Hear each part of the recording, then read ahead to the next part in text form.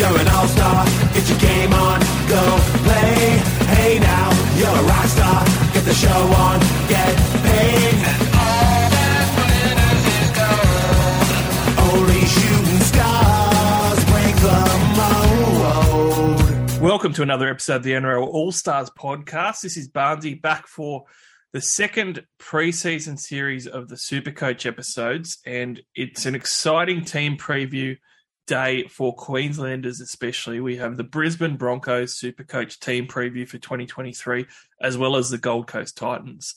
So to do this, I thought I better get a Queenslander on board to do this podcast with me. So our special guest for today is none other than Wilfred Catfish Z. Wilfred is the co-host and one of the founders of the Supercoach Champions podcast. Fantastic podcast to get into for your Supercoach as well. So jump on there. They've got one episode out already this season that I heard. And also a Broncos fan, but more importantly, Wilfred is also the overall classic Supercoach champion, taking out the 50 grand from, I think it was 1996, Wilfred, or it's a while.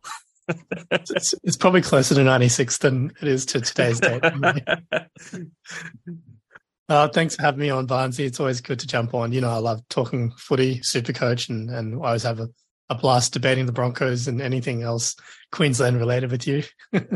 It is always fun, and Wilfred is a pretty fair Broncos supporter, I think. So it's going to be an interesting discussion, though, because I'm pretty down on the Broncos this year. I was pretty down on them last year, and I think that I was fairly warranted. But we're going to get to that in a moment. Let's first off just quickly have a reminder, being the second episode of the Supercoach season, on what the episodes are about, what we're going to be doing, and what's coming up. So each week we're going to have a double team preview episode that comes out for Supercoach. We will have the NRL Talking Footy episodes coming back in March when the season is closer to kicking off, and those will just talk about everything rugby league. But these episodes will continue on just as weekly Supercoach episodes as well. But for now in the preseason, we're just focusing on the Supercoach. So if you want the Supercoach, that's what you're going to get. Two more teams will come up next week. I was going to get Luke Garrity in to do the Knights and Roosters with me this week, but that's actually going to happen next week. So next week you'll get the Knights and Roosters. This week you get the Broncos Titans. Let's get into it. Brisbane Broncos. Having a look at... I think there was a pretty disappointing season last year. Certainly, I've seen two different sorts of Broncos supporters, Wilfred. Some of them have said, they did well. It was, if they didn't finish the way that they did, they would have been in the top 8 easy. They're in the top 4 for ages, blah, blah, blah, blah, blah. And it's like, yeah, but you can't pick out pieces of a season, right? Like how they sort of finished the season was very much on point for how I felt about them for the season. And I sort of thought that they finished where they deserved outside of the top 8. And there's obviously a lot of different things that come up in Brisbane with the Broncos. And that's been the case for a while now. Me and you have chatted ad nauseum about the culture, things happening behind the scenes there. Kevin Walters' lack of coaching ability, which apparently Selwyn Cobbo agreed with as well. He must have listened to the podcast. So, I mean, how did you feel about last year? And how do you feel about the year coming up? Look, I think it's interesting you said that you felt they finished, you're pretty down on them. And then, they finished 9th, technically, in the end. So if you were down on them, that means... you didn't think they were a top 8 team, but you thought they were bottom 4, which I would have to say they're obviously a little bit ahead of that. Yeah, they were slightly better than bottom 4, so we'll give some credit there. But they certainly played like a wooden spoon team the last couple of months. So I mean, there's that too. Definitely, and I think that's the thing with the Broncos, right? Mentally, they are just not quite there, and maybe it's a culture thing, as you've highlighted. And there's certainly a good argument to suggest that that's part of it. I think it's also the fact that, they are a pretty talented squad in terms of actual physical ability, footy ability. They're just not very bright, a lot of them. And look, I feel like I'm pretty fair as a Broncos fan overall. Sure, sometimes I'm going to look at things with a bit of a maroon and gold colored glass, but I feel like, this time last year, I talked to you about Kevy and how I really didn't like him as my coach. And I was hoping that we would have gone in a different direction, but we've got to deal with him. He's the coach again. There's obviously criticisms about him from last year, with Tyson Gamble is probably the first to say it. Cobbo more recently is copying all the heat And, there's been other chat off, like not so public in the media where, Adam Reynolds has been credited with a lot of the technical kind of coaching and designing of set plays and stuff like that, as opposed to, Kevy being the guy, which, look, some coaches just aren't good technically, right? They can be good in other ways. And, I not to say Wayne Bennett is like that at all, because certainly, at his peak, he was doing everything. He was doing all aspects of it. But his part that he's always excelled at was the man management, the player management side of things. He just knew how to talk to certain players and how to get the best out of, different personalities and things like that. I feel like towards the back end of his coaching career, obviously still coaching, but what he's done is he handed over a lot of the technical stuff to his assistants and he's focused on the player management. With the Broncos, right? Like, I feel they could succeed. Kevy could succeed if he just focused on looking after the players and not, getting involved with as much of the game planning. And I mean, even the team selections, I kind of feel like he shouldn't be the sole person in charge of it, because so you basically want him just running the water? Is that that's Alfie's job. You left out a fair bit of stuff there. That's Alfie's job now. What I mean is, I think with Kevy, he's good in the sense that I think the players do like him, right? They respect him as a player. They respect him as, a Broncos stalwart, a key cog in our history, right? He's been involved with a lot of the success over the years, but mostly as a player. So he gets that kind of Broncos spirit, the culture, whatever you want to call it. But as far as a coach these days, I think it's pretty clear he's not in the upper tier, not even in the upper half, I'd say. No, look, he's not. He should be an assistant coach or a representative assistant coach, and that's like where his career is, in my opinion. Look, I think we've always agreed on not loving Kevin Walters as a coach. And I think, you touched on how he coaches and stuff. It really, at the end of the day, to me, and I think is a fair common sense statement, doesn't really matter how you coach as long as you get the wins. And everybody coaches differently. All the winning coaches all coach differently with different styles, and there's certainly things that they're more hands-off or hands-on with. Doesn't really matter. If you get the wins or if you win a premiership or you get to a grand final, it doesn't really matter how you got there or what your coaching style is. It's obviously worked. With him, it's not working. And what I will say, like, we'll go into the gains and losses and look at the roster and then the super coach chat. But what I will say with the Broncos, I'm going to sort of give them a backhand and then defend them here. Selwyn Cobbo, like, what he said was ridiculous. And to be stupid enough to say that is pretty bad. But you touched on respect. I think the respect for Kevin Walters has waned year on year. And I don't think there's enough there now from a lot of the players. There was different stories about things that go on at training there and behind the scenes and whatever. I just think that some of those players just really... Selwyn Cobbo deserved a kick up the butt for what he said. But this is the part where I'll defend him, though. I don't understand why more people didn't pick up on the fact that this was a podcast from 4 months ago. It was in the media 4 months ago. It was a story 4 months ago. And now they just rehashed it because there was nothing else to talk about in the preseason. And everybody's jumped on it and started smashing Cobbo again and made it a story. And the Broncos have actually come out and said, we're going to sanction him. You knew about it 4 months ago. Everybody did. Like, I'm all for jumping on Selwyn and saying, you're silly, you're an idiot, you're disrespectful, you did the wrong thing. But we already did that. In fairness to the young fella, he doesn't deserve a second crack at it. And for the Broncos to turn around and say, we're going to punish you this time. That really was weird to me. How did you feel about that? Look, totally agree. And I think it's part of the unfortunate, there's obviously benefits to being a big club like the Broncos, one team in a major rugby league demographic until obviously the Dolphins are now here. But, that's part of the side effect, right, of being the media darling. So all the attention gets focused on it. So anytime something does blow up like this, the Broncos are forced to kind of react even when, like, I do feel like they've already addressed it previously, right? But now they've had to publicly. Of course they did, yeah. But if you're a well-run professional organisation with a good culture and strong leadership and strong coaching, the Broncos at the top and also Kevin Walters would come out and say, there's nothing to see here. I don't know why you guys are talking about it. We've put this to bed 4 months ago. We've had our chats. We've made up with our differences and we've moved on. This is from 4 months ago. There's nothing to talk about. And, that would be strong leadership to me. It would be common sense to me. It would be strong coaching. But the Broncos haven't done that. They've kind of just gone along with the public pressure and things and done things. And I've thought that we've seen some of that in Kevin Walters' coaching as well. I don't want to get into a talking footy podcast on this one, Wilfred, because I could go on for days about the Broncos and how I feel about them. But let's talk about the gains and losses, especially considering Supercoach ramifications. The gains, they brought in Jock Madden from the Tigers. They brought in Marty Tapau recently.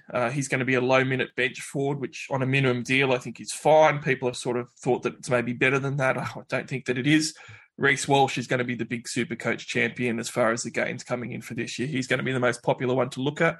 With the losses, Tyson Gamble played some good games. He's gone over to the Newcastle Knights. Zach Hosking over to the Panthers. Asako has finally gone again, and Ryan James retired. Reece Kennedy got some minutes last year, Branko Lee, T-Marie Martin, David Mead. None of these guys, Turpin we ended up with as a New South Wales Cup hooker. So none of those are real big losses, I don't think, but there's no real big gains aside from maybe Walsh. I did like Tessie New. I did think that if they persisted with him, he could be better, but at the same time, I sort of understand maybe he doesn't fit in with their plans and positionally they don't really need him. So overall, Wilfred, I'd say you pretty much evened up. Like, I don't think that you're going to have too much of a different roster than what you had last year, and certainly talent-wise, I think it's about the same. Yeah, I think that's a fair assessment.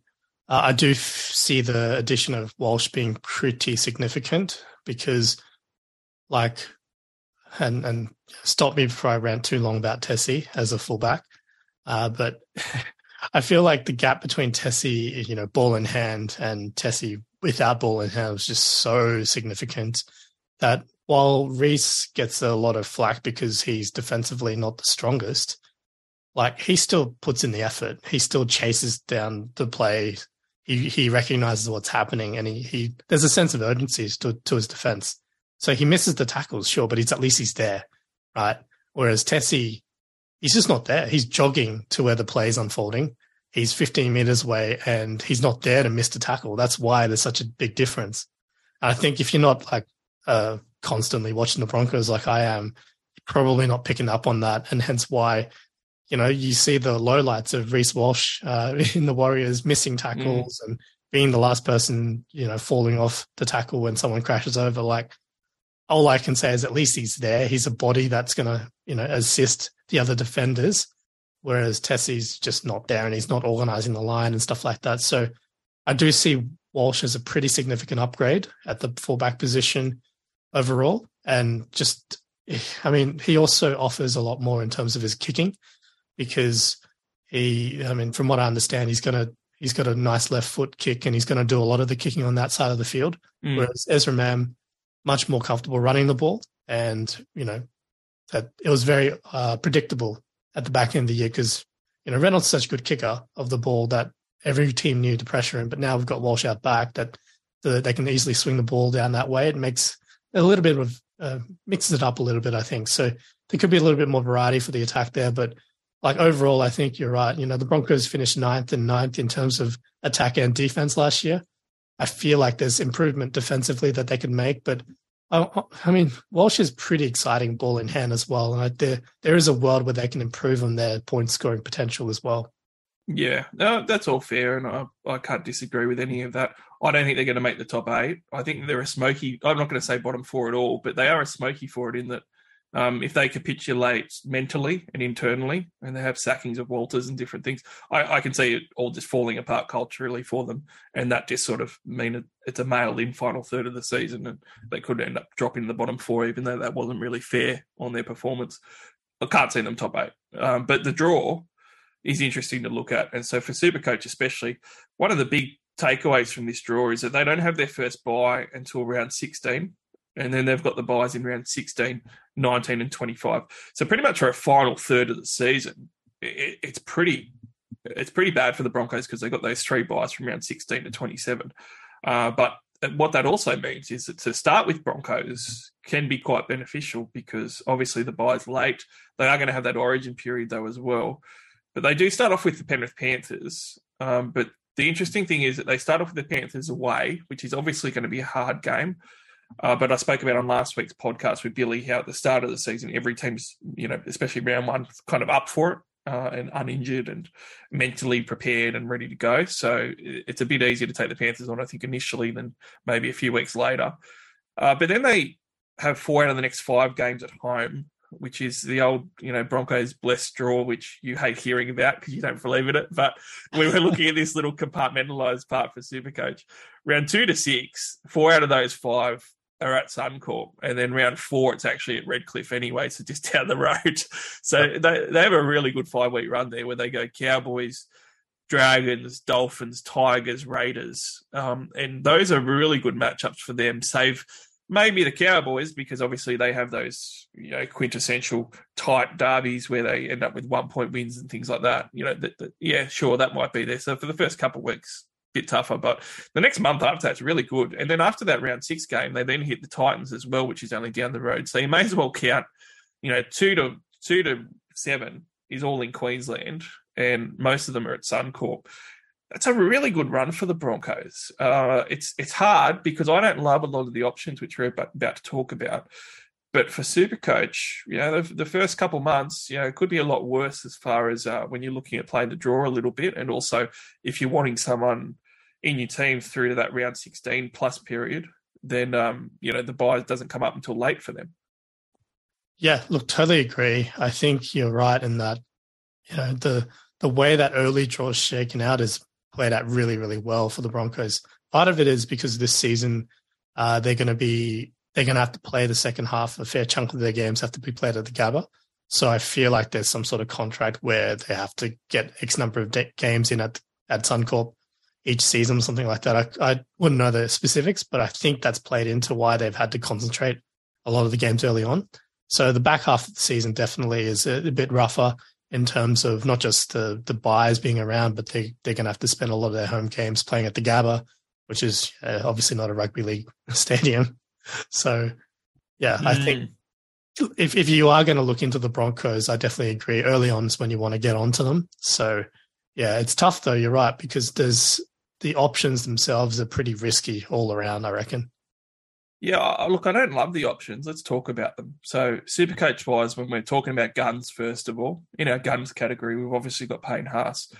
And he's been consistently one of the Broncos' best players for the 4 years. But he comes into this season at $662,400 as a price tag. Now, again, look at the old sort of terminology. If you're worried about that being that expensive, before the salary cap went up, you're talking about sub 600. So it's a really good price tag for Payne Haas, but it's a really good price tag because since he's been starting after he debuted the last 4 years, it's his worst season. He's averaged 63 points a game in 2022.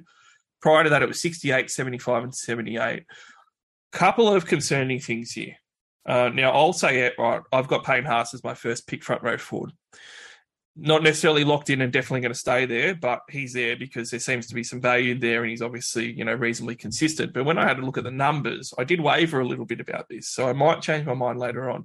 But the few concerning things for me, Wilfred, are he's now got a 4-year trajectory of data, which has gone down easily every year in his performance. Easily. And, minutes-wise, there was one outlier in 2022 where we averaged, 72 minutes a game, but all the rest has been between 60 and 64 minutes. So his minutes haven't really fluctuated aside from that 1 year. The other 3 are pretty consistent. When you go through last year, having a look at the numbers, he only had the 1 try. That's not too bad. The year before he only had 1 try, but years before he had more. That was his only 100-plus score, okay? His raw base was 53, and his base attack, so his tackle break and offloads was 10. Raw base was down 3. Base attack was down 3 combined for last year. But when you're looking at the year before, 2019 as an example, let's go back even further. When you're looking at quality Payne Haas years in Supercoach, he had a 76 base attack. So when you're looking at going to a 63 base attack, that's a 13-point downswing on what his base attack is. And that's always a big concern for me, Wilfred, because when you see that sort of story play out in the numbers, that's all your runs and your work rate and your effort and just what you're doing. It's not like you're talking about scoring more tries or getting more tries, assists or line break. That's just your raw work as a front rower. So when that's going down, by 13 points, That's a real big swing over the last few years. 75% 70 plus in 2019, and 90% of his games were 60 plus. When you're having a look at last year, he's only got 55% 60 plus, which is crazy because he wasn't a 60-60 gun last year. And then he's only got 5 out of 20 games that were actually 70 plus points.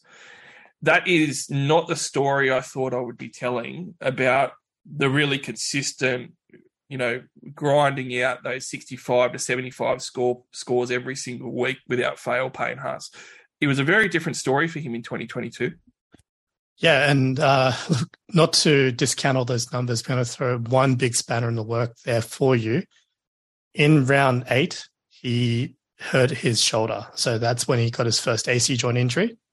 That was, so if you look at his first 6 games, he was actually averaging 75.8, with 74.3 of that in base and base attacks. So effectively, first 6 rounds of the year that he played, he was healthy. He was the old Payne Haas, effectively. Does this AC joint in round 8, and immediate drop like 48, 53, 60. That's his next 3 games worth of scores. He missed a game actually in round 9 as well. Although that might have been the stepping on the shoes incident. Bloody that one was. Yeah, he scuffed those white shoes up.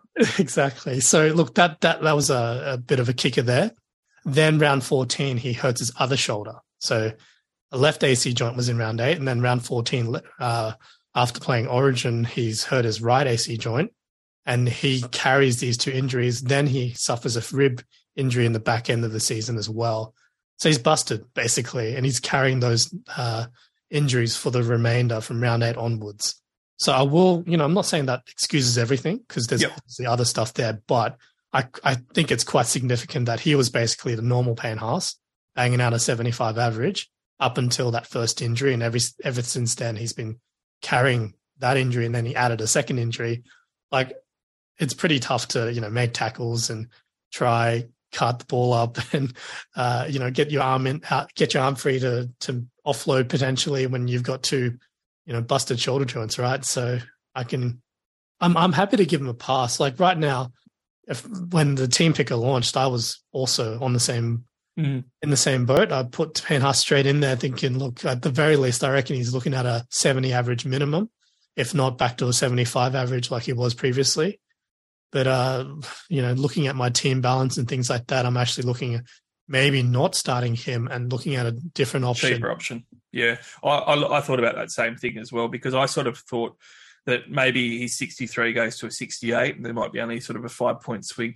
But the other side of that is that, well, you know what, if you're going to leave him there, because front row forward is a bit barren, and there's also less duels now, so there's even less front row forward options potentially.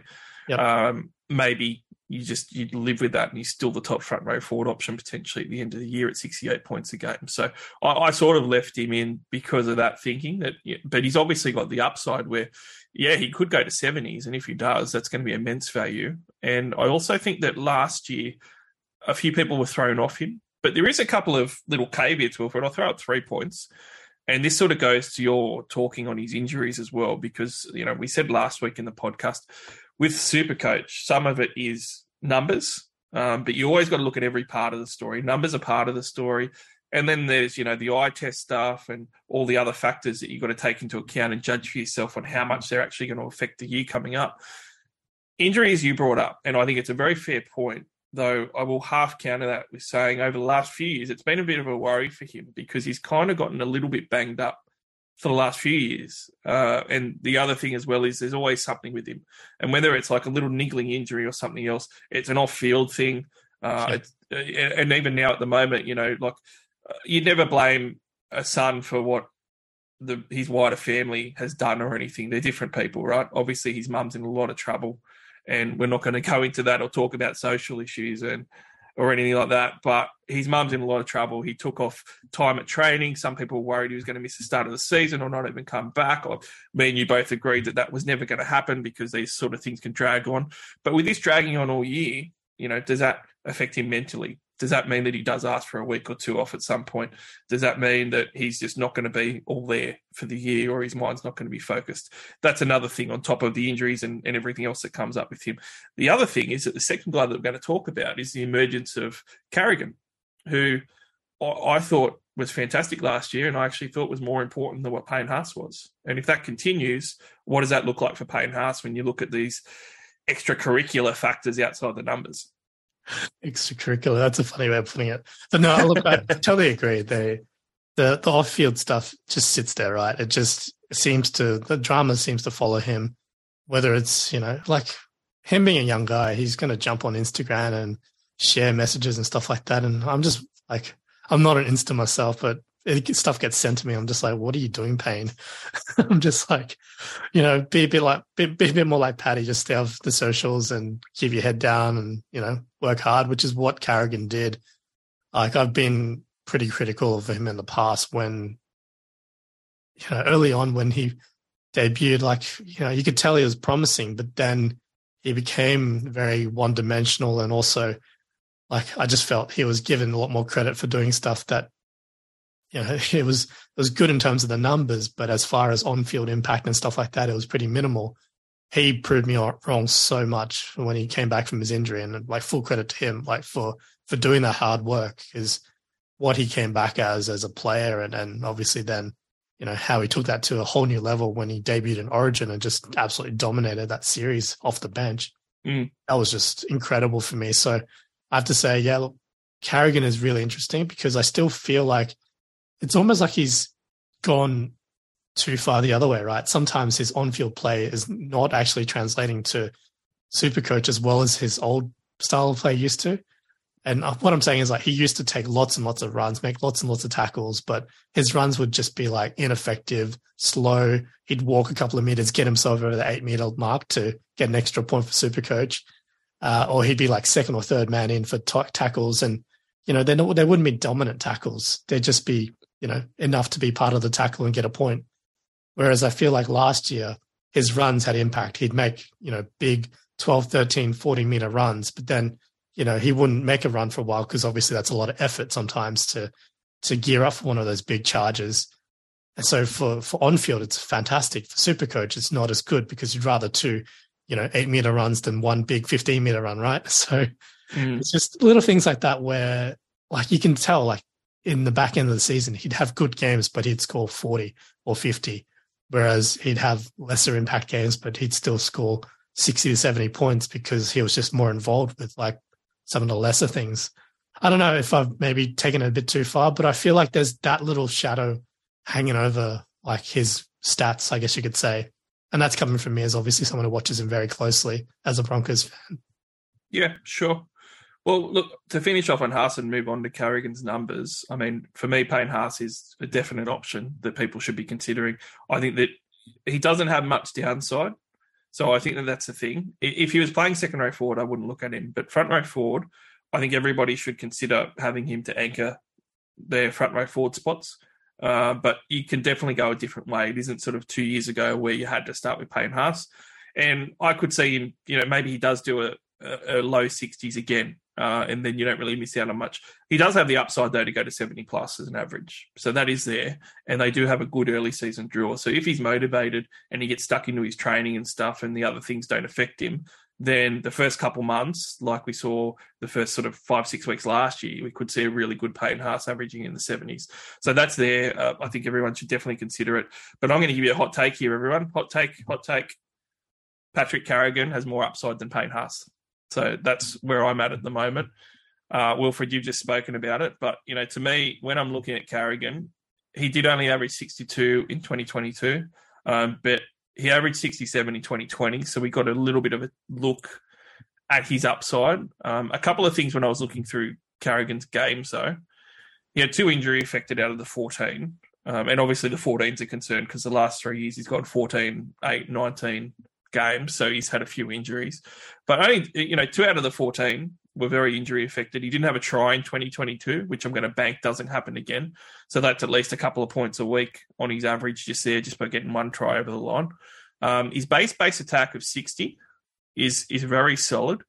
And I think the minutes are the key for him. So certainly, I'm going off a bit of a wide test here. I thought that he really stepped up his game, even if it didn't translate last year. And we saw that as well with him getting named in the World Cup squad, playing for Australia. And I thought that it was probably one of the first few forwards picked in that Australian pack to go to the World Cup, and he earned that. His minutes, though, when you look at his games for the Broncos last year, when he was playing 64-plus minutes in 2022, he had a 74 average.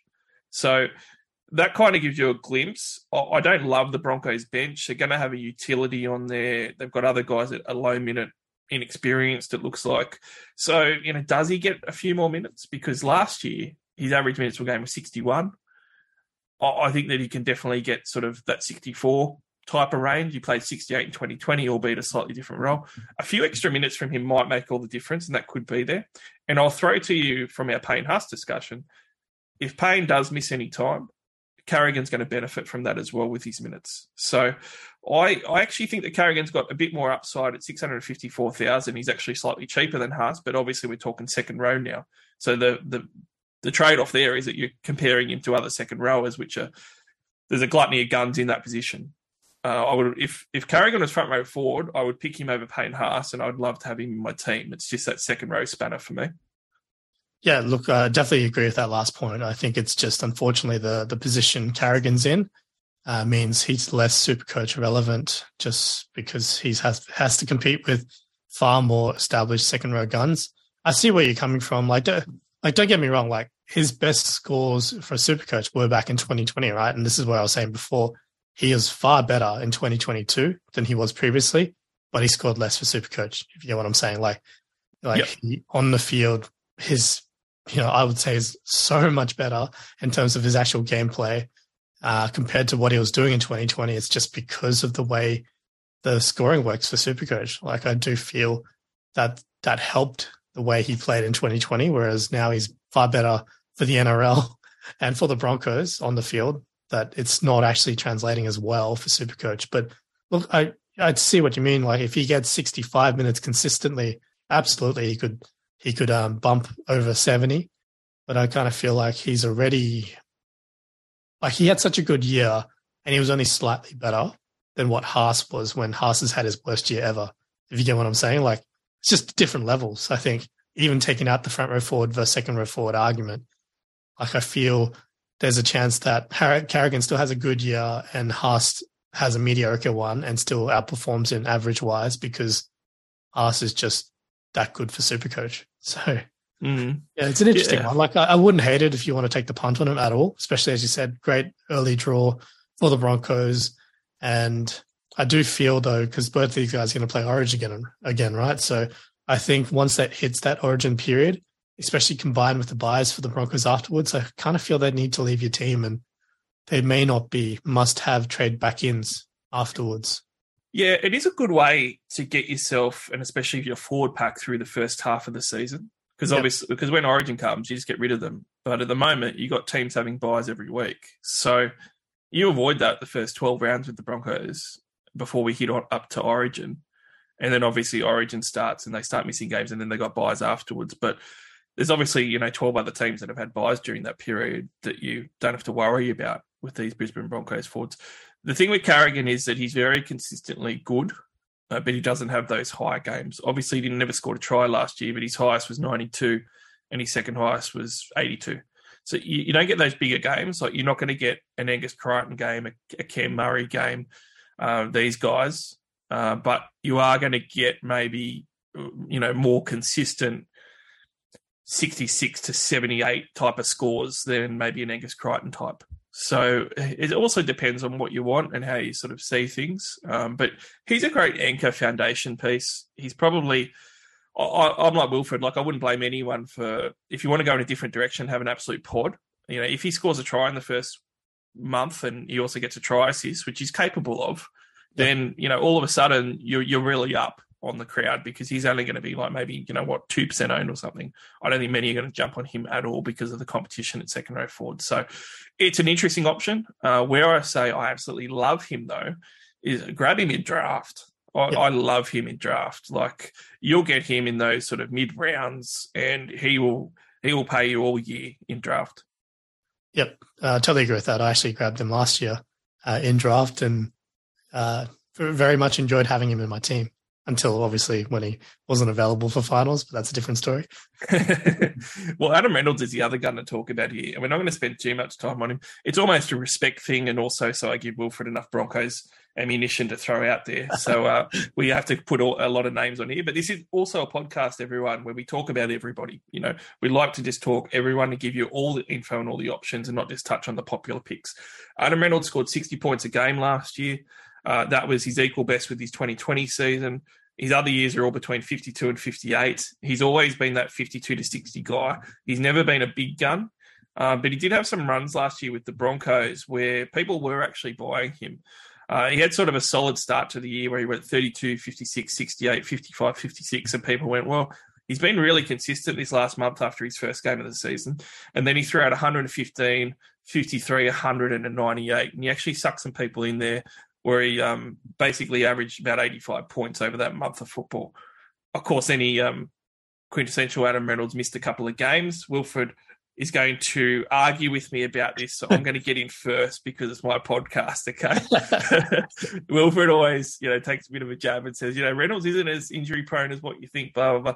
He doesn't miss the games that you think. So he missed 3 games last year, which isn't much, and that's fine, but he's also got a handful of other games, 3 other games where he didn't actually finish the game. So that's 6 games where he was actually where he was injured.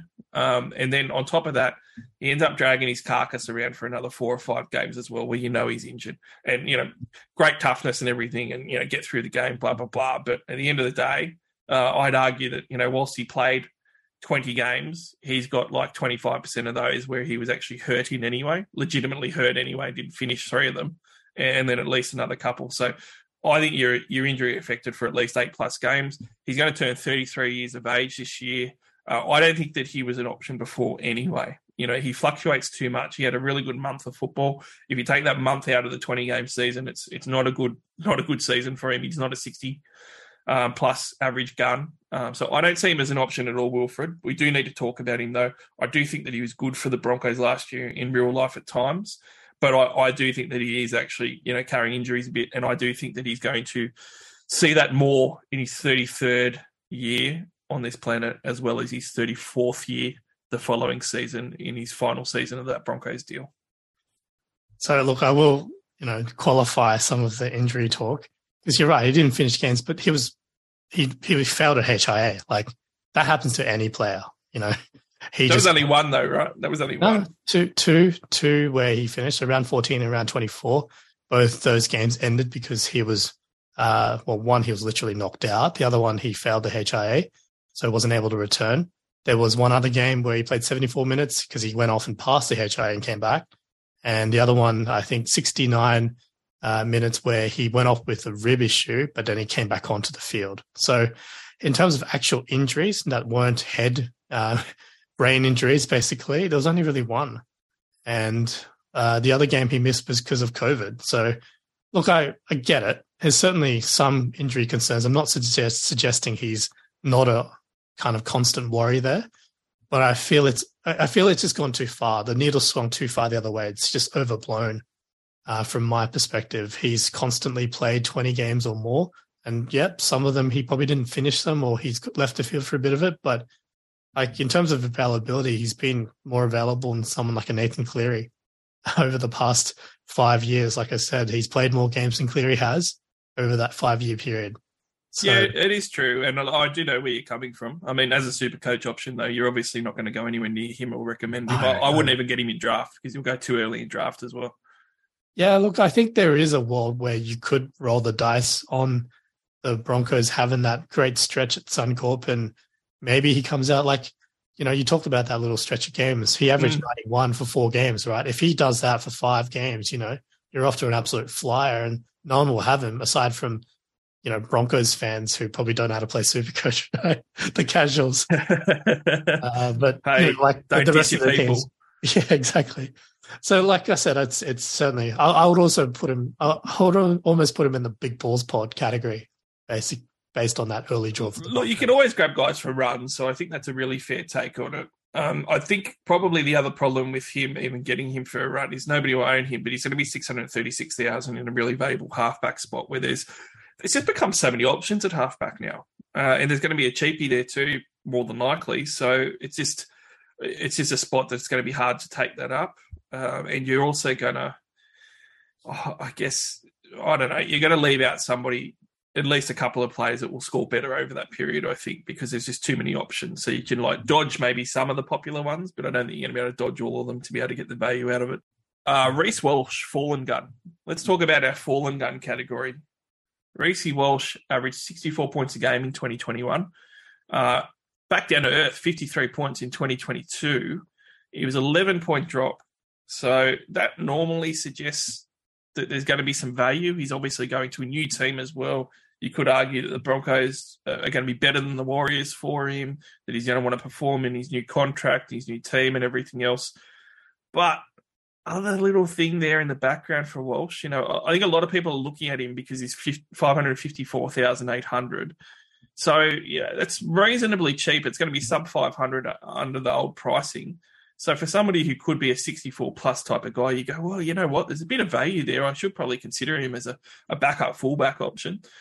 One of the little secrets here, Wilfred, and why you got to look at the numbers and things and really tear him apart is that his average last year of 53 included his goal kicking because he's a goal kicker at the Warriors. That goal kicking is gone at the Broncos. Adam Reynolds will goal kick. So if you take that out from his goal kicking last year, if he didn't goal kick, he's more like a mid-40s average. It's like a 45. And he's got a base of 19 last year, which is really poor for a fullback. And base attack even's at 14, which you kind of expect more from your fullback. You expect more tackle breaks and offloads and stuff, let alone the scoring. So he didn't really pass the test last year. You could argue it's the Warriors and stuff, and he's going to get an uptick at the Broncos. I'd actually go with that narrative. Except the amount that he goes up is probably going to be negated by the fact that he's going to lose 9-odd points off his goal-kicking points as well each week. So, I don't see him as the great super coach option that maybe some coaches are. I think there's more chance that you're going to not be happy with that than actually be happy with it, especially when you compare some of the other options. There's at least half a dozen other ones that I'd be going for instead, even though you got to pay a fair bit more money for some of them. Yeah, look, I think that's a pretty good summary overall. I mean, looking at it, his average from goal kicking was about 7.5 points per game. So you're right, that 53-odd drops down to about 45, 46. So, the narrative you run with him being in a better team, he's going to be a bit more settled because obviously he's back, where he was, home in terms of where he lived. I guess the only other thing comes that you might want to mention is, the attacking stats really dried up for him last year compared to in 2021, right? So in 2021, he scored so many tries comparatively. He only scored 2 tries last year, if I'm not mistaken, where I think you'd be pretty safe to say he's going to score more than 2 for the Broncos. Whereas, I mean, even for the Warriors, and some of these were coming off the bench, he still scored, I think, 9 tries, and that's from less games than what he did in 2022. So, look, there's room for improvement there. In terms of try assists, I think he was around about 11 try assists in 2021, and I think even for 2022, he was sitting just about, and this is obviously in more games, but I only think he had 13. So, on a games on a per game basis, he definitely saw a sharp drop as well. So I guess it comes back to, do you think he does have that extra, injection of attacking stats between tries and try assists? I think there's a world where you could watch for a couple of rounds and then possibly downgrade if you've taken a punt on another fullback that's not performing. I think that could be a viable strategy. And it's again trying to cash in on that early draw for the Broncos where they just, they're not leaving Brisbane or greater Brisbane area very much. Yeah, it's one of those things as well where you want to take advantage of that draw, right? But it seems with every one of these players, there's something that just stops you being able to go there and just enjoy the ride. And one of them with Walsh is, if he was goal kicking for this Brisbane draw, absolutely he comes into consideration all of a sudden. But that loss of goal kicking really kills him for me. Like when you compare him with other fullback options, you've obviously got the premiums that look really good, like the Latrells and the Tedescos that are much more expensive. Pappenhausen if he's healthy, but we don't know about that yet. But even then, you've got the guys that are 100 to 150 cheaper than that at Scott Drinkwater, Clint Gutherson. I don't think he's going to outscore those guys either. And then when you go, well, you know what? I need someone at sort of that 500 to 600 range. Normally in other years, you'd go, well, Walsh is the best one. There isn't many fullbacks that you get in that range with that sort of 65 plus type of upside.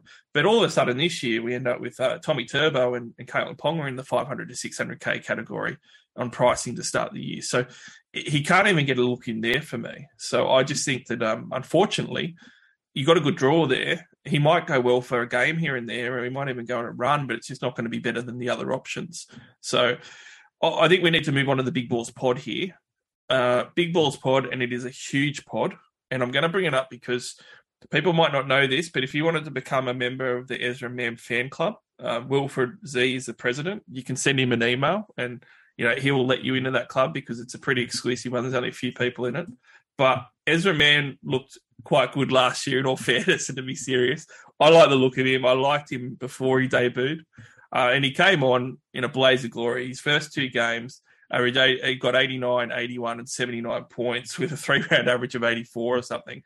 He was on fire. His first 3 80-minute games of football debuting in the NRL. It was crazy how good he was. His base was really nice. His first two games, his base was 31 and 32 raw base.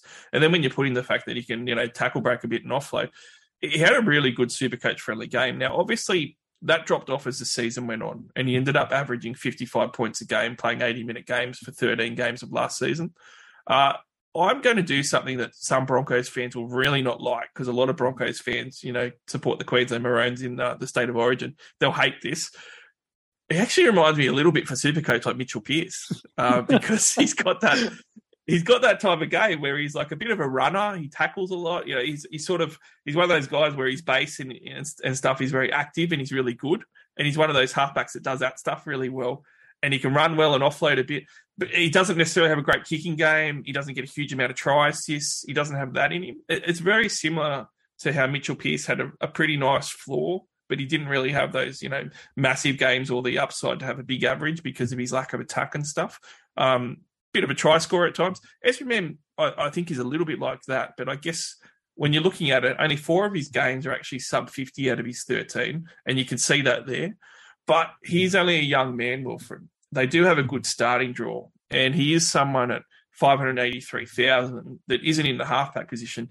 He's in a lot more hotly contested 5'8" position, where there probably isn't as many options as, when we're talking halfback or when we're talking fullback and stuff. So maybe you can make a case as a massive pod for the run. I think he's too overpriced for that, but he is someone who I'm really interested to see this year, because at his young age, we're looking at the second year of his first grade career. He could take a bit of a leap. Look, honestly, I'm surprised by how positively you spoke of him just then. Like I said, I'm definitely number one member of the Ezra Mam fan club and founder, as you say.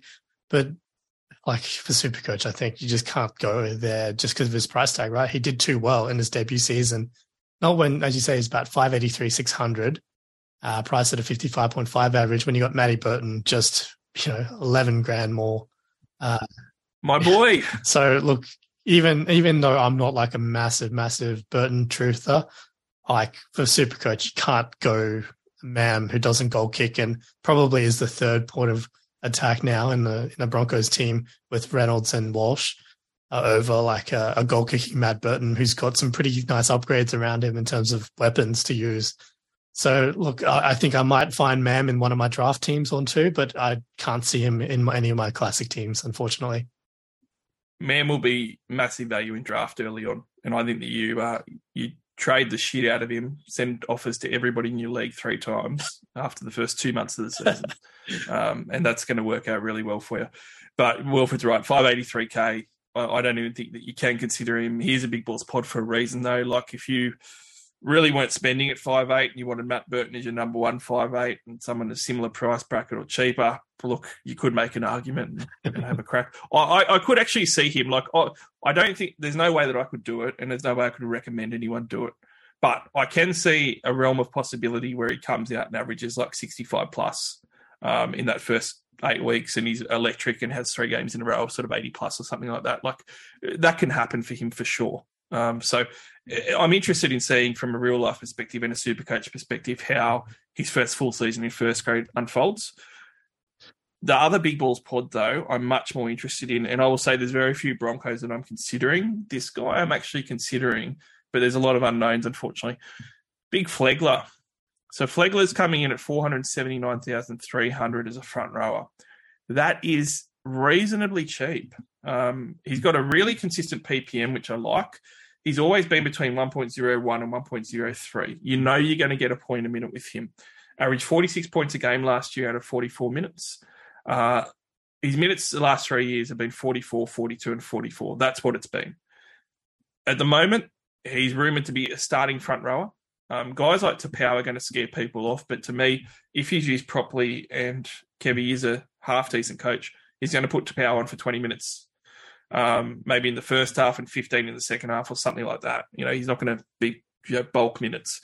But if Flegler can get his extra 6-7 minutes, and because he's only averaged 44, like we're only talking, get 52 minutes a game, 8 minutes, get 52 minutes a game, that all of a sudden brings you up to that 60-point category for a front row forward that's only going to cost you a budget 479,000, and he's priced on an average of 46. You can definitely get maybe even a 15-plus point upswing on his price point to start round 1. So when we're talking about those secondary front row forward options, I was big on Luke Thompson last week because of his upside, very similar to what Flegler is and similar type of pricing. There's a few other ones that we'll be talking about throughout the podcast. Matt Lodge comes to mind if he was actually starting. There's other guys that are sort of around that where you go, I don't want to spend on front row forward. I need a second one to start. If Flegler's starting Wilfred, he looks very interesting. I guess the only thing is he did start 8 matches last year, and it wasn't phenomenal, and his minutes were a bit up and down. As a Broncos fan, I'm really interested to hear your opinion because I liked him when he came onto the scene. I sort of thought he fell off a bit. He's signed to go elsewhere potentially next year. Do we see him starting? Do we see him getting more minutes? Do we see him motivated? So just to be really clear, I actually quite like Flegler as a player. And a bit of a tangent, at one of the Broncos fan days, I actually took my kids along with me, and Tom was really, really good with my kids. He played with them, he interacted with them, and they loved him. So actually got a soft spot in my heart for Flegler, but for Supercoach, it's all business. I can't go near him. I just don't think he's got that consistency. He's got a little bit of the Jack Hetherington about him. Like his judiciary record precedes him. And I think it's in a way it's unfair.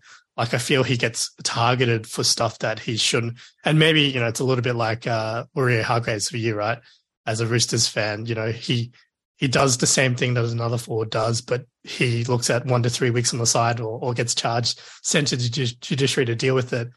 Like, unfortunately, Flegler's that guy for the Broncos, and sometimes it's warranted, but a lot of times it's not. And for that reason, I think there's inherent risk there. And just he's got so much potential, right? Because he can do it all. Like he's got great footwork when he wants to. His leg drive is absolutely awesome when he gets going. He does have an offload there. He does have the ability to do it, but then every now and then he just pushes it too hard, does one or two dumb things, and then you just see him shrink and withdraw, and then he just disappears and his game's off for the rest of the game. And yeah, it's just, as a Broncos fan, I love when he's on song, but just when he gets a little bit off, it's just, I think it's too risky if you're going to start him every week. And like, he's ultimately still the third forward in that pack, right? And you talked about other options. Or no surprise, I've talked up Christian Welch already, but he is my second front row forward, and he's cheaper than Flegler, and he's the number one prop for the Storm. So it's no contest there for me. I'm not as sold on Welsh, but I'll get to that in the Storm podcast. Flegler's only 23 as well, so he's going to be going to a period where he should be hitting his prime, and he's had 4 years of first grade now. So it's. I will be very disappointed if, we go into round 1 and all of a sudden he punches out 58 minutes or 55 minutes. And that's really going to annoy me because he will score, score 60 odd points, and that's going to be really valuable. The problem is that you really got to guess on Kevin Walters' rotation, and it's a bit of a big balls pot in that you are spending a bit of money there. But because it's so sparse, you've got to look at guys like Flegler. I can see Flegler coming out as a really good pod if he plays to his potential, and Kevin Walters goes, you know what, he needs to play 55 minutes a game because of our pack. If Payne Haas ends up missing all of a sudden, I said Carrigan will benefit, Flegler will benefit immensely, I think. But these are all what-ifs, maybes. And unfortunately, in Supercoach, that can be risky. I don't think the reward's big enough compared to the risk with him. But I can see it working out. So I wanted to highlight his role might actually change a little bit, and I'm interested to see. Controversial chat here. Mistakes. Hang on, I want to change and mixing up a little. I want to throw Corey Oates in as a Big Balls pod. Oh, I'm sorry, no, I knew do you'd do this. Like, I looked at it where there's no way I'm going to talk about Corey Oates' podcast. And then you've done it. I had to do it. What? I had to do it. Come on. It's a good draw, but he's only got 1 ton last year. It's 57 a game. Good season last year. Look, he actually looks even fitter this year than he did last year. That's all I'm going to say. So I expect him to continue on and do better than what he did last year. And again, you know, with Walsh there, potential to throw more cutouts out the back, like Tessie New was taking it himself. Tamari Martin wasn't always the ball player. I do think someone like a Walsh could, you know, he's not quite Kalen Ponga loving the cutout to the left winger, but he's a level above what the Broncos had previously. So I would not be surprised if we get a little bit more, you know, Darius Boyd to Corey Oates type action back when I won Supercoach. I didn't think Boyd was in the league back then. Corey Oates. All right. Well, it's just under 57 a game. What I will say with Wilfred is I would not want to start many, if any. You'd have to be a very special settlement for me to start you at almost 600,000 for round 1. And he's just not that special. Like that price point just kills him. I have been known, Wilfred, to jump on the Corey Oates bandwagon almost every season when he cheapens out, and he always gets to that sort of 350 price tag or whatever, especially when he was dual. You know, you just go, I'll have some oats with my cereal this week, and we'll go for some tries, and maybe you'll get a good few weeks, and it's cheap, so it doesn't really hurt you. 600K round 1, it's going to hurt you. I think that's why, but in saying that, you know, he's the type of guy that could rattle off a few good scores on a good draw. So you could go with the former champ on that one if you do want to spend on one centre wing option. Broncos do have one of the better draws to start with. But the controversies, Wilfred. Yep. It's going to be a couple. Brisbane fans are going to hate me. They're going to stop listening. Stags, I hated last preseason as an option. Everyone wanted him because he was cheap. A lot jumped on. And I got the jitters after I got an injury in round 1 and went, you know what? Everyone's jumping on him. He does have a good draw. I'm just going to do it. I'm going to go against all of my gut and everything, and I'm just going to jump on him. I'll trade him in because I need him. I need something because I've got an injury and stuff. And he just proceeded just to kill me. His first 4 games of the year, he scored 30s. He only scored 60-plus last year, 26% of the time. His base attack actually isn't that bad at 41, but he looks like he just doesn't do anything. Has these games where he doesn't go in and he take any runs. The ball doesn't go to him, so he just sits out there and does nothing. His tries have actually halved the last 2 years compared to the 2 years prior, more than halved. So people might look at that as a glass half full and go, well, he's got a lot more tries in him. I would argue that the fact that he doesn't go and get involved or look for the ball or anything means that he doesn't, because it's partially his own fault in a way, partially also Kevin Walters' fault. Kevin Walters is still the coach. And I actually thought Farnworth came into his own last year and was a lot better. So there's that too. But the fact that he started last year with 4 weeks of 30s and 15 of his 23 games last year were sub 40 points. Like most of the time, almost 70% of the time, you're getting under 40 points from him. Like I can't even speak. It was so awful. 511,900 for this centre wing. And all of a sudden, the Stags narrative has picked up again and people want to jump on. Look, I'm just going to say no. He had a few really big scores, but when he didn't have those big scores, he was absolute mud. And I don't think that you want that. I think you can get that from cheapies, basically, where, you know, you could get a cheapie winger that goes over for a hat-trick once and gets 100 points and another week gets 80, and then they give you mud. You may as well spend 300K less and do that. Like, I'm just so down on Stags, as I was last year. But the last thing, Wilfred, is it's come out. I got a lot of dislikes on this comment because it came out that he was, injured last year. He said, "Oh, my shoulders were hurt. I played through it and all this stuff." Blah, blah. Look, I don't care. He was healthy enough to play, and your shoulders don't stop you going over and looking for the ball or taking a hit up or sitting over there and doing your shoelaces up while football game's happening. Like, he was still doing that. And funnily enough, his shoulders were hurt last year, but the things that were wrong with how he played last year were the things that have been wrong with him his whole career. And I'm not saying that Corey Yates, I keep saying Corey Yates because you put that in my head. I'm not saying Tony Staggs is terrible, okay? It's all relative. People rate him as the best centre in the game and stuff. It's relative to that. He's not that yet. He's shown too much inconsistency. And for Supercoach, he's just not the strike weapon that people think that he is. So even with the draw, I just could not go anywhere near Tony Staggs. He's got a great highlight reel, doesn't he? Like he does. He's got a much better highlight reel than what we do.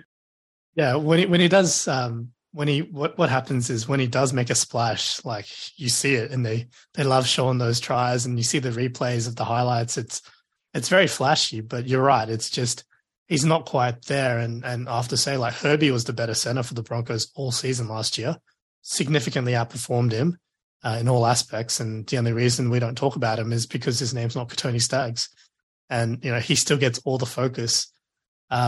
Look, I'm not going to start with him either. I think for me last year, starting with him, it was just an ownership type situation. It was really like, it's Charlie Staines from the year before, right? The upside is there. The ownership is ridiculously high. So you just don't want to be, not on the boat if he does go off like the expectations were. So I think, keep him kind of as a left field kind of pod option. Keep a close eye on him. If he does look 100% healthy, one thing I do suspect is if he is able to, because it was his left shoulder, I believe, that he wasn't able to, that was apparently the torn labrum that he had quite early on from Origin onwards, basically. Hard to get the legs going when you got a hurt shoulder. No, I'm saying like part of his game was actually he loves the tackle bust because he's got a pretty wicked I know. When you've got a torn shoulder, it makes it hard. You've got to trust your weaker arm to carry the ball and use the other arm or whatever. It just does cap you upside there, and that's obviously one of the. He's not involved as much, but normally he would turn one 8-meter run into 6 to 8 points because he'd bust one or two tackles and maybe throw an offload at the end. So when he's not doing that either, his run's just not effective. Doesn't get very far, and his work rate's down anyway. So yeah, that's probably one of the downsides. But if he looks healthy and he's busting tackles and whatever at the price tag, I don't hate it. And with the Broncos draw, he might be someone that I might bring into my team in round 2 or 3 if he's got a low break even. I understand people doing that, but I don't understand people doing it round 1. I think that's way too much, and it's a centre wing as well. That's the other thing to consider. So look, I'm well off Staggs for round 1 if you couldn't tell everybody. And to be honest, like it kind of annoys me, and it's not Staggs' fault. Like, I don't want to sound like I hate him. It's not his fault at all. But people have put him up here. It amazes me that some players get critiqued so differently than others. Like Staggs and the next guy we're going to talk about is Cobbo. These guys get put up there like they're these attacking weapons that are just absolute guns, when really, like Wilfred said, got great highlight reels, but they don't put it all together. And you have someone like Talakai. Like, Talakai doesn't get mentioned last year as the best centre in the game, and Staggs does. Talakai's 3 best games, you could argue, as good as Staggs' best 3 games highlights. It's the same type of thing, But Talakai obviously wasn't consistent. His other games just weren't up there, and they weren't up to scratch. It's the same as Staggs, but you get people look at it completely different ways, And you're right with Farnworth too. Farnworth, Herbie wasn't going to give you a 15 out of 23 game sub 40. Let's just leave it at that for Supercoach. For Cobbo, I kind of see it the same, although Cobbo scares me a little bit more because Cobbo is a young fella and he averaged 56 a game in his first full season. He had those bigger games in him. He scored 131 points against the Knights in round 11. And he also has other games with multiple tries. He scored 3 tries in round 22 versus the Knights. Loves playing Newcastle, 119 points. But he doesn't need those tries. He's kind of a bit like Mike Acevo, except worse. Like, he needs those tries to score well. His other 80-point games pluses were both where he got doubles as well. Obviously, a lot of mud games where he's got 20, 22 points, 22 points. You're going down there, seeing all these 20s sprinkled in everywhere. And that's my problem with him, and that's why he's never going to be a great super coach option to start round one, when, again, you're talking at that 500 to 600K price range for a centre wing. So I think a lot of the things that we said about Staggs translate straight to Cobbo and why it's a mistake to start with him. But I will say that the difference with Cobbo is I'm much more scared of him hurting me with that draw. Being a winger, if the Broncos really turn it on and Cobbo's mentally there and he wants to prove his doubters wrong, and the fact that he is so young and coming into his second full season, he does have a lot of talent. So that does scare me that he could rattle off 3 games in a row, scoring 2 or 3 tries with that early draw. So, I will give him that credit there for the start. Look, I think physically we can see the potential, right? Because he doesn't get all the comparisons to your Latrells and all that type of stuff without that kind of physical resemblance in terms of his body type and what he can do. I think the biggest knock on Cobbo is just because he's so young, and you mentioned professionalism. Like, I think coupled with his comments on the podcast lately or back in October, I think we can tell that he's still a bit, has a ways to go on that one. I would want to see how he starts basically before I'd even think about him for Supercoach, let alone, actually putting him in my team. I just think there's a few things he needs to sort out off the field and also between the years before he's going to be really someone that you can actually rely upon week in, week out. And, maybe it's just to give him a year or two and he'll mature naturally.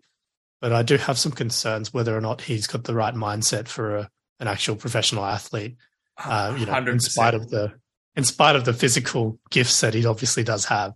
So I'm hoping he gets it all together, but it's not the best start for him there, as much as he's obviously, he shows he can play well enough to mix it with the big boys. But yeah, hopefully he gets it sorted. Massive concerns, massive question marks. Massively scared for the 1% of people that owned him for some of those matchups like the Dolphins and stuff early on too, though. I think that he can actually throw up 100 in one of those games. So he deserves a bit of credit. But, yeah, again, one of those guys that I think will be a mistake to start with in round one. Mids and cheapies, let's really quickly finish up on the Broncos. Pecura, am I pronouncing that right? You correct me here. I think it's Piakura, but honestly, I don't really know. I thought that was it. But look, he's the only one that's really going to be there at just over 200K for the Broncos. We don't have much on him. He hasn't played very many first-grade games at all, but he's rumoured to have been really good at training. He's only got his 2 first-grade games. Look, Pecura might be one of those guys where you need to consider him as one of the mids and cheapies just purely because he's in that 200 to 250K price range as a back rower. And the rumours are that he has looked really good at training and stuff. Have you got any insight into any of that? He's a really good player. I really am excited to see how he develops. He's got one of those kind of unique skill sets.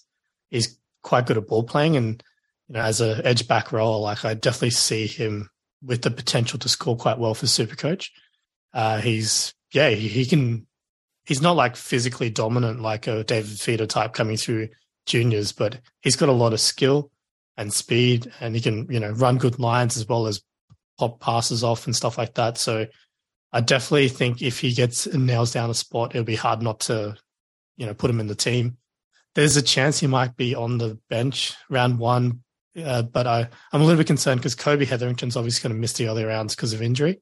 Yep. Now with Marty Tapau, I was really hoping to see Xavier Willison, who's another up-and-coming prop, but I think the Tapau signing kind of puts him on the back burner, which might not be too bad for him because he's quite young and he's coming off an ACL and he's easing his way back. I think he's getting to the 18 to 24 month mark, so we might see him, really do well in reserve grade, and he might find himself as a mid-season cheapie.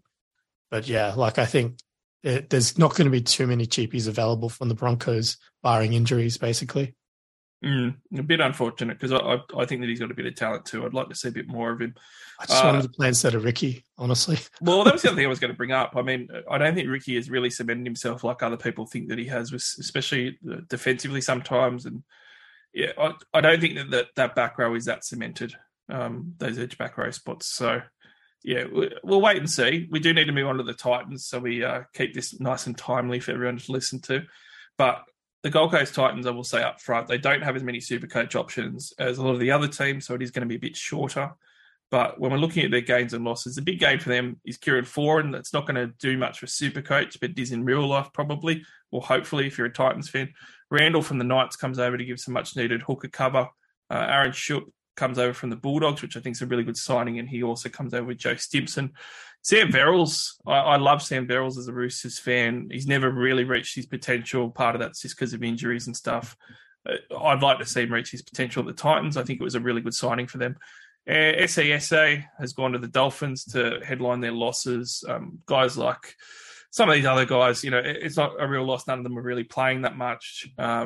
Realistically, I guess Jared Wallace and Corey Thompson were probably playing the most, Greg Marzu, but overall, Wilfred, probably about the same, maybe a little bit better for the Titans, but I am looking at it just going, considering the other teams and what they've done, the Titans are looking like a bottom 4 contenders to me.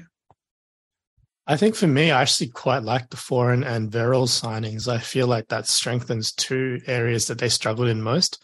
One was obviously having experience head to steer the team around. Like, they were running with Toby Sexton and I think later on they tried with Tanner Boyd, and just it's not the same, right? When you've got someone like Foran who's done it all in the game, basically, like it's just a massive upgrade. And I feel like, Aaron Clark and Sam McIntyre were playing hooker. They really needed a hooker. Yeah, 100% agree there. I feel like Verrills is a massive, massive upgrade, and someone can even pass the ball in front of the halves for starters. Like, I feel like I've got that same gripe with the Broncos there, but honestly, I see those 2 as key upgrades, and they can both stay healthy, which that's obviously been a bit of a question mark for both of those players in the past. I can see that actually in itself gives them a bit of a boost, but then I kind of remember Justin Holbrook's their coach, and then I kind of put him back in bottom. Yeah, and look, that's the thing. Like those 2 guys staying healthy and Holbrook makes me just still stay pretty down on the Gold Coast Titans. But look, when we're looking at the draw, it's a real mixed bag because they do have a bye in round 5, so it's pretty early. So if you do start with any of these guys, you're going to be sitting them after a month of footy. But the games, the first 2 are great. Both of them are away, but they're, against, easier sides in the Tigers and the Dragons. But then they go to the Storm and the Cowboys the next 2. So that month before they have a bye is a bit rough. It's a bit 50-50, I guess. But when you go after the bye, they have the Dragons, the Broncos, the Dolphins, the Sea Eagles, the Eels, the Knights, the Bulldogs, and then the bye in the big bye round. So after that round 5 bye, it actually opens up fairly nicely. It's a decent draw, and you like that a lot more. It's a bit of a mixed bag, Wilfred. I am expecting them to not have a good year. The draws, I don't even know how to see it, to be honest. There were some Titans that I was thinking about starting with. Round 5 kind of put me off it a little bit with that bye. But then, they play the Dragons twice in the first 5 games. They also have the Tigers in there, which will be improved but still be susceptible. It's a bit of a mixed bag for me. How did you end up seeing it when you looked at the draw? Yeah, I think you've given a pretty good summary. I do think, we've talked about that there's not that many Supercoach relevant options, and I kind of feel like the ones who are relevant probably don't care about the draw as much, honestly. So in a sense, I'm okay to, if you want to start with that Titan, then I wouldn't let the draw put me off them necessarily. One thing I do want to note is that I think they're the team that finishes their buys the first of all the teams in the NRL. Very good point. Yep. I think if you want to look at some late season options, like jumping on someone from round 17 onwards, basically. No, sorry. Yeah, round 17 onwards, yep. You'll be clear run to the end of the season. So that's the only thing I'd throw in there. But yeah, otherwise, it's not the best draw, but I think there's enough good games in there that you could definitely, make some money from a cheapie or take advantage of an easy run if there's a good option you want to risk. Well, Fafita normally is a good option, so let's talk about him. He's the first gun on the list, $689,800. I guess when you look at his numbers, Wilfred, the big question is, David Fafita, was 2021 his coming out party, or is this an absolute outlier year? because we know that it was an outlier year. A lot of attacking players had an outlier year. He scored 85 points a game in 2021. 2022, it was 66 points a game. And that 66 was pretty close to his 64 in 2020.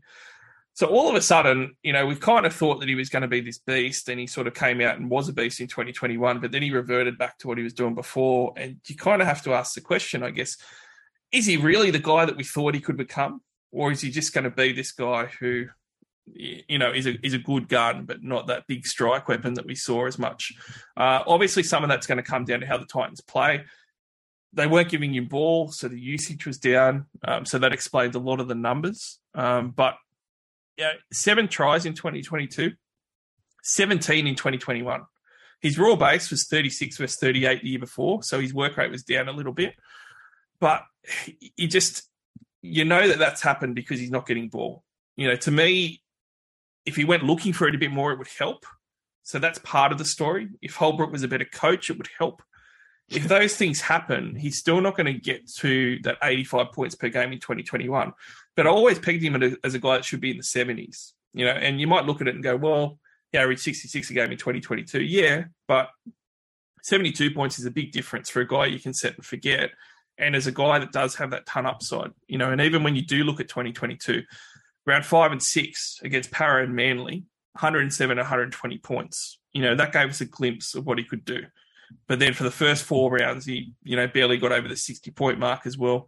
Had other games where he scored 42 points in 80 minutes. And you just go, well, even with the extra minutes, it's not going to really matter for him. Bit of an enigma at this point, Wilfred. I wanted to start him for this year. And I looked at the draw and went, oh, wow, the first 2 weeks are great. Then I was put off, and then I looked past the bye in round 5 and went, wow, it's pretty good after that. I really don't know what to make of it. I'm going to say that I think that he could get towards 70 plus. But it wouldn't surprise me if Holbrook doesn't use him enough and Fifita's a bit lazy and decides to sign elsewhere, and then all of a sudden we might be looking at a 64-point per game guy that you got to spend close to $700K to start with in round 1. I'm really torn. It's a really tough one, isn't it? One thing I will note, that 42 and 80 minutes, he was playing centre. It was that. I forgot about the Holbrook centre games, right? Yeah, that's right. We saw Talakai have a good game, and he decided, I can do that with Devin Fifita, right? Tried everything else. Yeah, exactly. I mean, for me, I see him as somewhere around the 73 to 75 mark if he gets to play, 65 plus minutes on an edge, hopefully 80. I think he is good enough that he should be scoring. Like some back rowers aren't going to score more than a couple of tries a year, but I feel like Fifita should be consistently hitting 8 to 12 per year, just in normal usage, not even including, the crazy 2021 season, where I think, that's just an outlier altogether, that whole season. Whereas, Fifita is just so freakish. Like when he gets the ball, like he can just do stuff that no other player can do in the NRL. As an edge back rower, he's so fast and strong and powerful and athletic, but he's just constantly getting the ball in bad areas. He's getting it when he's flat-footed. And, that's the coaching aspect, right? They're not designing plays for him. They're not setting him up to succeed, basically. There's a lot of where they just throw to him and say, hey, do something, Fifita. Or they just use him as a decoy and, go at the back or dummy to him and try go themselves. Jaden Campbell, AJ Brimson, especially love to do those things. The decoy stuff's a killer. Like it just, but I'm going to say too, a third of his games, 6 out of 18, he didn't get an 80-minute role. So I think that presents the value of that 73 plus upside because he didn't get that, and it's also a contract year for him. Yep. So I'm going to start with him. I feel like 66 is kind of his floor. Like I can't see him going much lower than that. Just it may not happen every week because obviously for him to go larger, he does usually require at least one try, if not more. But again, a try for him is not too hard. A lot of the time, it's just crazy how many, 40-point plays he just pulls out of nowhere because he finally gets the ball and has half a chance and he makes something happen with it. We talk about the Tanner Boyd narrative. So obviously he's rumored to be the halfback and playing on the right edge next to Fifita. They go way back. They played high school footy together and came up through the junior rep sides and stuff together as well. But I think it's just safe to say like Fifita didn't have to do anything special back then. He was just freakishly talented and physically gifted far more than anyone else around him. So he just run over people. So I don't know how much of that was a connection to Boyd, but I kind of feel, they're good mates still. And I think that probably he'll be a happier person playing with someone, they're good mates with. Look, these are all, narrative based. I think for me, I'm happy to start with him. If he's not performing, probably by the round 5 bye, he'll be out of my team. Yeah, and I'm probably the same. I think what I would do to alleviate people's concern is a lot of people got burnt last year because they started in coming off an 85-point 2021. And then that was hugely disappointing because you paid, 30% more than what you have to pay this round 1. And I think that's the key. There's a lot more value when his price tag's 30% less than this time last year. And that's why it's not really going to hurt you because, like Wilfred said, I think that it's going to give you what you pay for at a minimum if it doesn't go that well. But I agree on the happiness side. And I think it is a good narrative. The mental side of things can make a big difference, and it definitely for Fifita. I really think that, Boyd there is going to make him happier. I think that they're going to want to make him happy at the Titans because they don't want him to leave. Yep. What does that mean? It means give David Fifita more ball.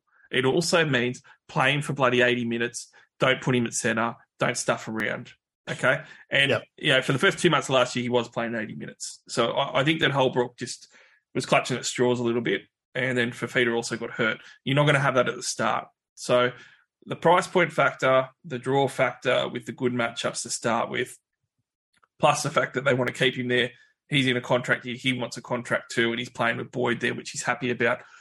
I think that he's a pretty good starting option. I will not argue with anyone that wants to go Cam Murray over him, Angus Crichton over him, even some of these other pods over him. That's all fine.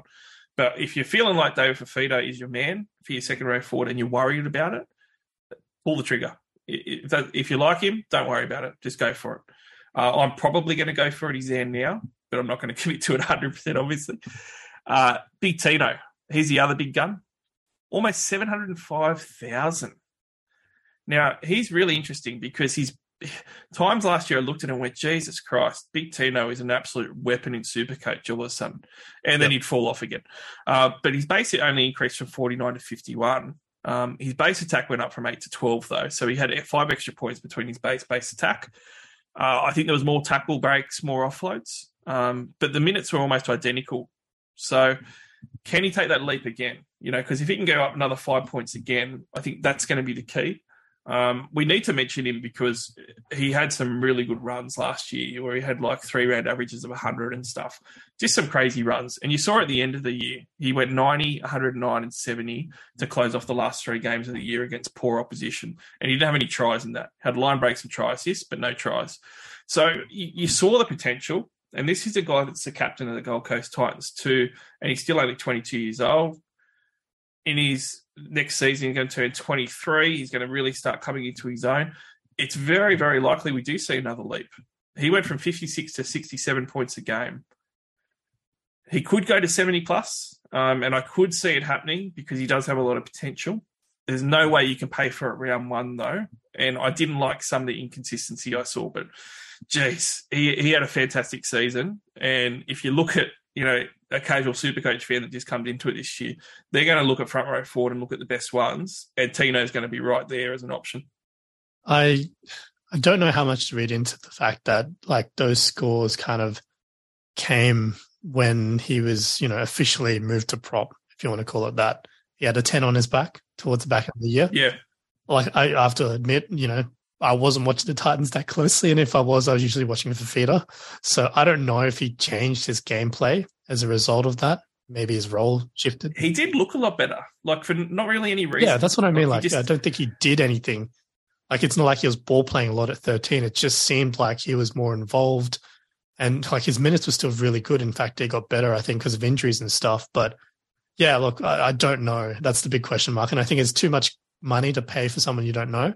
I can see myself targeting him a lot more in draft because he's got that handy jewel, which a lot of players don't. But as far as the actual classic, I just can't see myself doing it. He might be the best dual front row forward, second row forward player in the game. That could very well happen this year. But can't pay $700K for a front row. Give me Tohu Harris, right? If you're going to want that duel. Well, yeah, there's maybe Tohu. We'll see. I think the Tino will outdo him. Yeah. But round one, the other forward that was really good last year was Beau Fermor.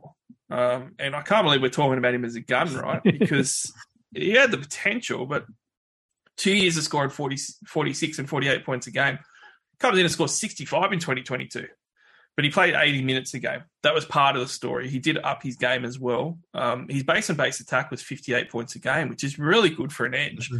And his raw base at 46 is nice for an edge. But he had 11 tries last year in an 80-minute starting role. That was a little bit unexpected, and also why Fafita wasn't getting some ball, I think. But looked really good. Had the last 6 games of last season, he averaged 87 points. So he had these runs, and if you look at that last 6 games, that's a 25% of season run at the end where you just go far out. Beau Fermor cannot stop finding tries, finding line breaks, finding offloads. He was just an attacking weapon the last couple of months. He's obviously another young guy, but because he doesn't have the big name of a Fafita and he doesn't have the rep jumpers and stuff, no one's going to look at him. I don't think anyone can at 688,000, but if you actually look at the numbers and stuff and his potential, he was right up there with some of the other top second-rate forwards, Wilfred. Yeah, I totally agree. And I think it was because he got to play on the left edge, which for the Titans, it seemed like because AJ Brimson was there and he seemed like he was a little bit better at ball playing than whoever was on the right side. So, look, I could see maybe more of a draft option. It's too much. It's too rich for me to pay that for, round one option. And I feel like he could play Origin this year, honestly. His form possibly warranted a selection last year for Queensland. So could be the new Capewell, the utility value of being able to put him at centre and stuff. Absolutely. So I could see that happening for sure, which then, coupled with the Titans' bye schedule, I think that would rule him out for being, super coach option until later in the season potentially. But yeah, look, I could see him replicating 65. It's just because now he's not dual position. You can't put him in the center wing. I just can't see myself. It just, why go Fermor when Fafita outscored him despite having a bad season? You know what I mean? It just seems like Fafita's floor was already better than Fermor's good season. And then you've got the whole list of other guys like Angus and, even like Sean Lane was probably more in terms of... love Lane. Yeah, he's probably more repeatable as far as his season goes. I think we could both say Lane and Fermor both had career seasons, and I think I'd back Lane to be the one who repeats rather than Fermor, just because of the team he plays in. I agree. And look, Fermor, I think, will come out and do 65. And that's the thing. He doesn't have any upside to his ceiling that he's priced at the moment. But I'll finish on him by saying he will annoy everybody by having 2 games, maybe even in the first month, where he goes 85 and 110. And everyone will be like, Jesus, Beau Fermor killing it in the second row. And he'll score more tries. And he'll score more tries than Fafita, which will piss everyone off. It's going to happen. Yeah. But you can't start with all those guys because it will obviously peter off as well. Big Balls Pod. Brimson, $673,900 if you want to start with Brimson this year. He came in and averaged 64 points a game. That was up from his 2021 of 61, but his best season in 2020 was still 74. So he's still 10 points off that potential. One of the things it's a little bit night and day with this one. He looks like he's a real electric player at times. He looks like he's a bit of a game breaker, and he looks like a massive pod at times. And he certainly was last year for people that brought him in. The big thing is that he's projected to play fullback, right? And 7 games as a fullback in 2022 included his season low of 19 points, but he only averaged 53. His base was reasonably steady there, but only 1 in his 7 games as a number 1. He actually scored a try. Could not find the clutch attack stats at fullback. Last 5 games of the season, he averaged 99 points. It was all 5 games at the end of the season he was playing as a 5'8". So the numbers seem to say, Wilfred, that he kills it at 5'8", and you expect that he kills it at fullback, but he doesn't. It's a little bit weird when you go through it. It is really weird, and I don't know how much of that is just because of Titans not being coached well, and it was a lot of, ad-lib kind of footy where, Brimson's pretty good at that. He just looks up and sees what he can do and eyes up footy, as they say, right? Whereas like I feel like in a more structured team, he might get more regular, consistent scoring. But no, like I like that he's going back to fullback, and it's just really tough. Like he's a really cheap price, and I could see him being a really ballsy pod to start the season, especially if he is going to be available at 5/8. But yeah, I can't see myself doing it personally. Big balls pod for sure. But, second 5/8, I do think that he's an option. Those fullback stats are very scary, though. Yeah. So I think that's got to come into account. But if the Titans start well, you could have a Brimson instead of a Burton or something like that. And I can see the argument for it. But you need to be aware that he's going to have that really low floor. And he's not going to be kicking goals or anything like that. So I don't like it, but I could have somebody talk me into it based on the flashes that we've seen and the fact that his best footy's probably in front of him. When we're looking at mids and cheapies, Tanner Boyd, 385,000. Started only 8 of 18 games last year as a 7 or 6 and had a 57 average. So all of a sudden that's a 20-point upside if he's starting. He only averaged 32 minutes a game as a bench player for the other 10 games. So there is some value there, Wilfred. I really like putting him as a second hooker. That's where I've got him at the moment. But if he is starting, are we going to see that upside, do you think? The biggest thing for me, Tanner Boyd-wise, is his price tag and where he's got that dual positioning as well.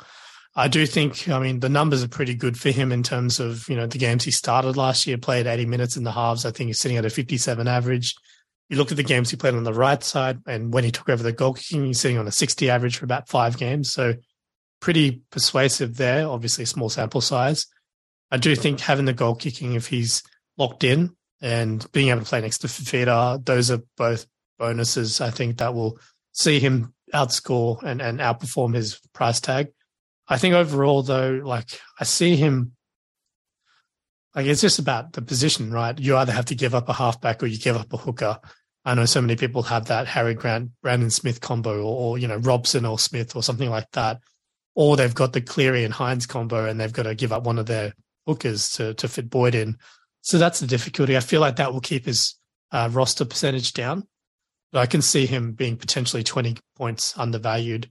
And, that you look at that little kind of run, if he goes and starts well and he makes 150 grand, 200 grand before the buys, you're laughing, right? That's going to help you afford an extra gun basically for buy coverage. Oh, it can be massive. And I think it's hard to put him in your halves, but he's actually at a really good price point as your second hooker. I really like that. And what I will say to people is that a lot of people are talking up Hodgson, and obviously there was Muscle Watch the other day with his massive biceps on the training paddock and that picture going around and stuff. But look, I would much rather Boyd over Hodgson because Hodgson is at the tail end of his career coming off major injuries and has shown to be mud before. And Boyd has shown to not be mud. His price the same, has massively more upside, and he's a young guy starting out. It's night and day for me. I like Boyd much more now. Obviously, Boyd has to be starting. But the other thing, too, is that if Boyd's starting in the halves, he's probably going to play 80 minutes, right? If Hodgson starts at 9, you don't know what they're going to do with his minutes straight up. They might only play 55, 60 or whatever.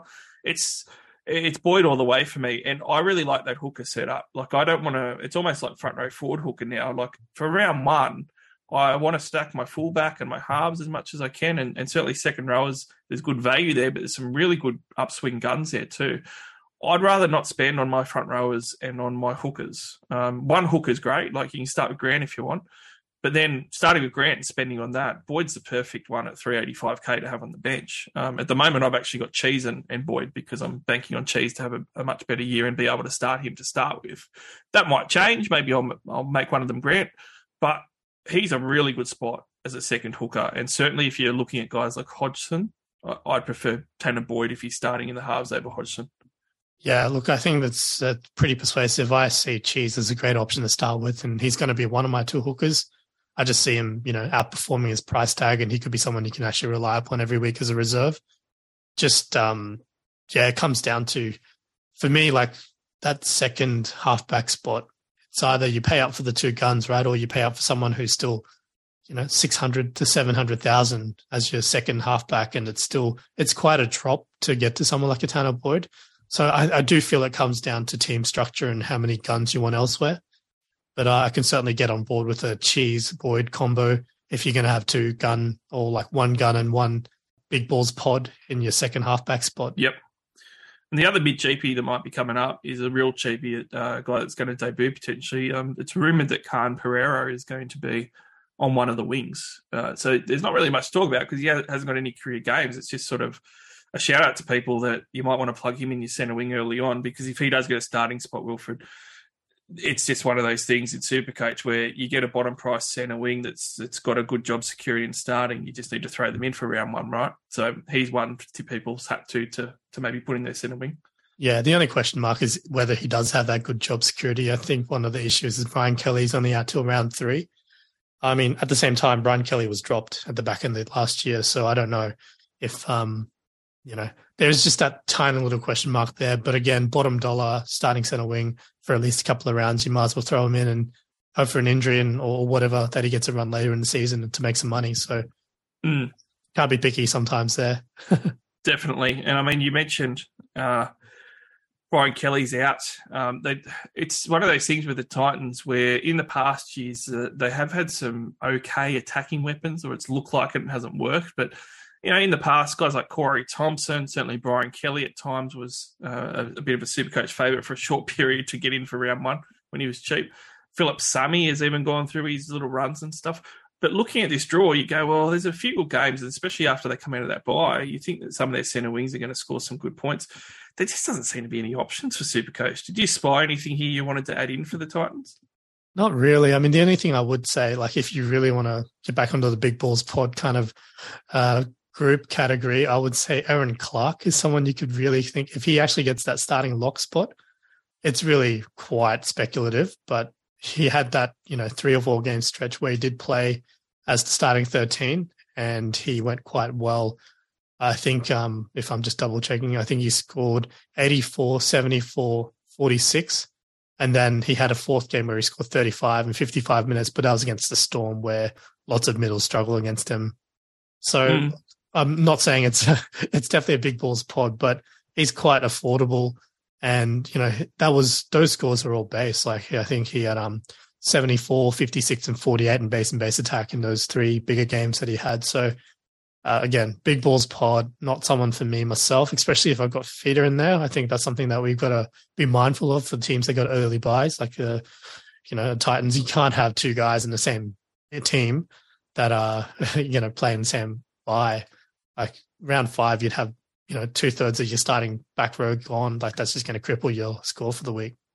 Yeah, and look, if you are going for say for Feeder and you're really sold on someone like Brimson, Wilfred makes a real good point where you should really consider an alternate to Brimson. Like if you're torn on Burton and Brimson, something like that, and you don't know what to do, and you're going to definitely start with David Fifita, get rid of Brimson because you don't want to carry those 2 heavily priced guys at almost 700k each early on into that round 5 buy unless you plan on making some big trades. So really good point that Wilfred makes, and one of the strategies that you should probably employ with the Gold Coast Titans. Don't stack up on them, but I don't think we will be anyway because there isn't too many fantastic options.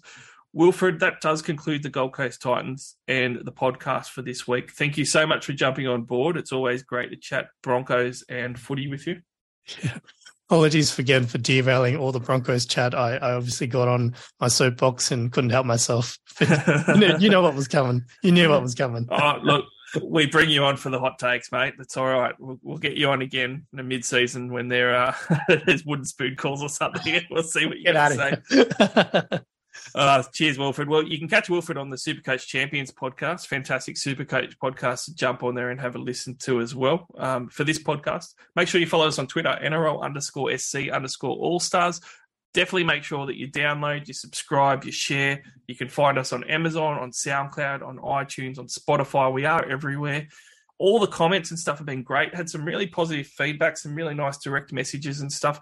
Love it. Like I said today to 2 different people, that's the sort of feedback that I need to keep going. It really helps when you get positive feedback because, it's all for the love of the game of Supercoach and it's all for the love of rugby league. So thank you very much. Keep it on going, keep on downloading, keep on sharing. We'll be back for 2 more team previews again for Supercoach next week. Hey now, you're an all-star. Get your game on, go play. Hey now, you're a rock star. Get the show on.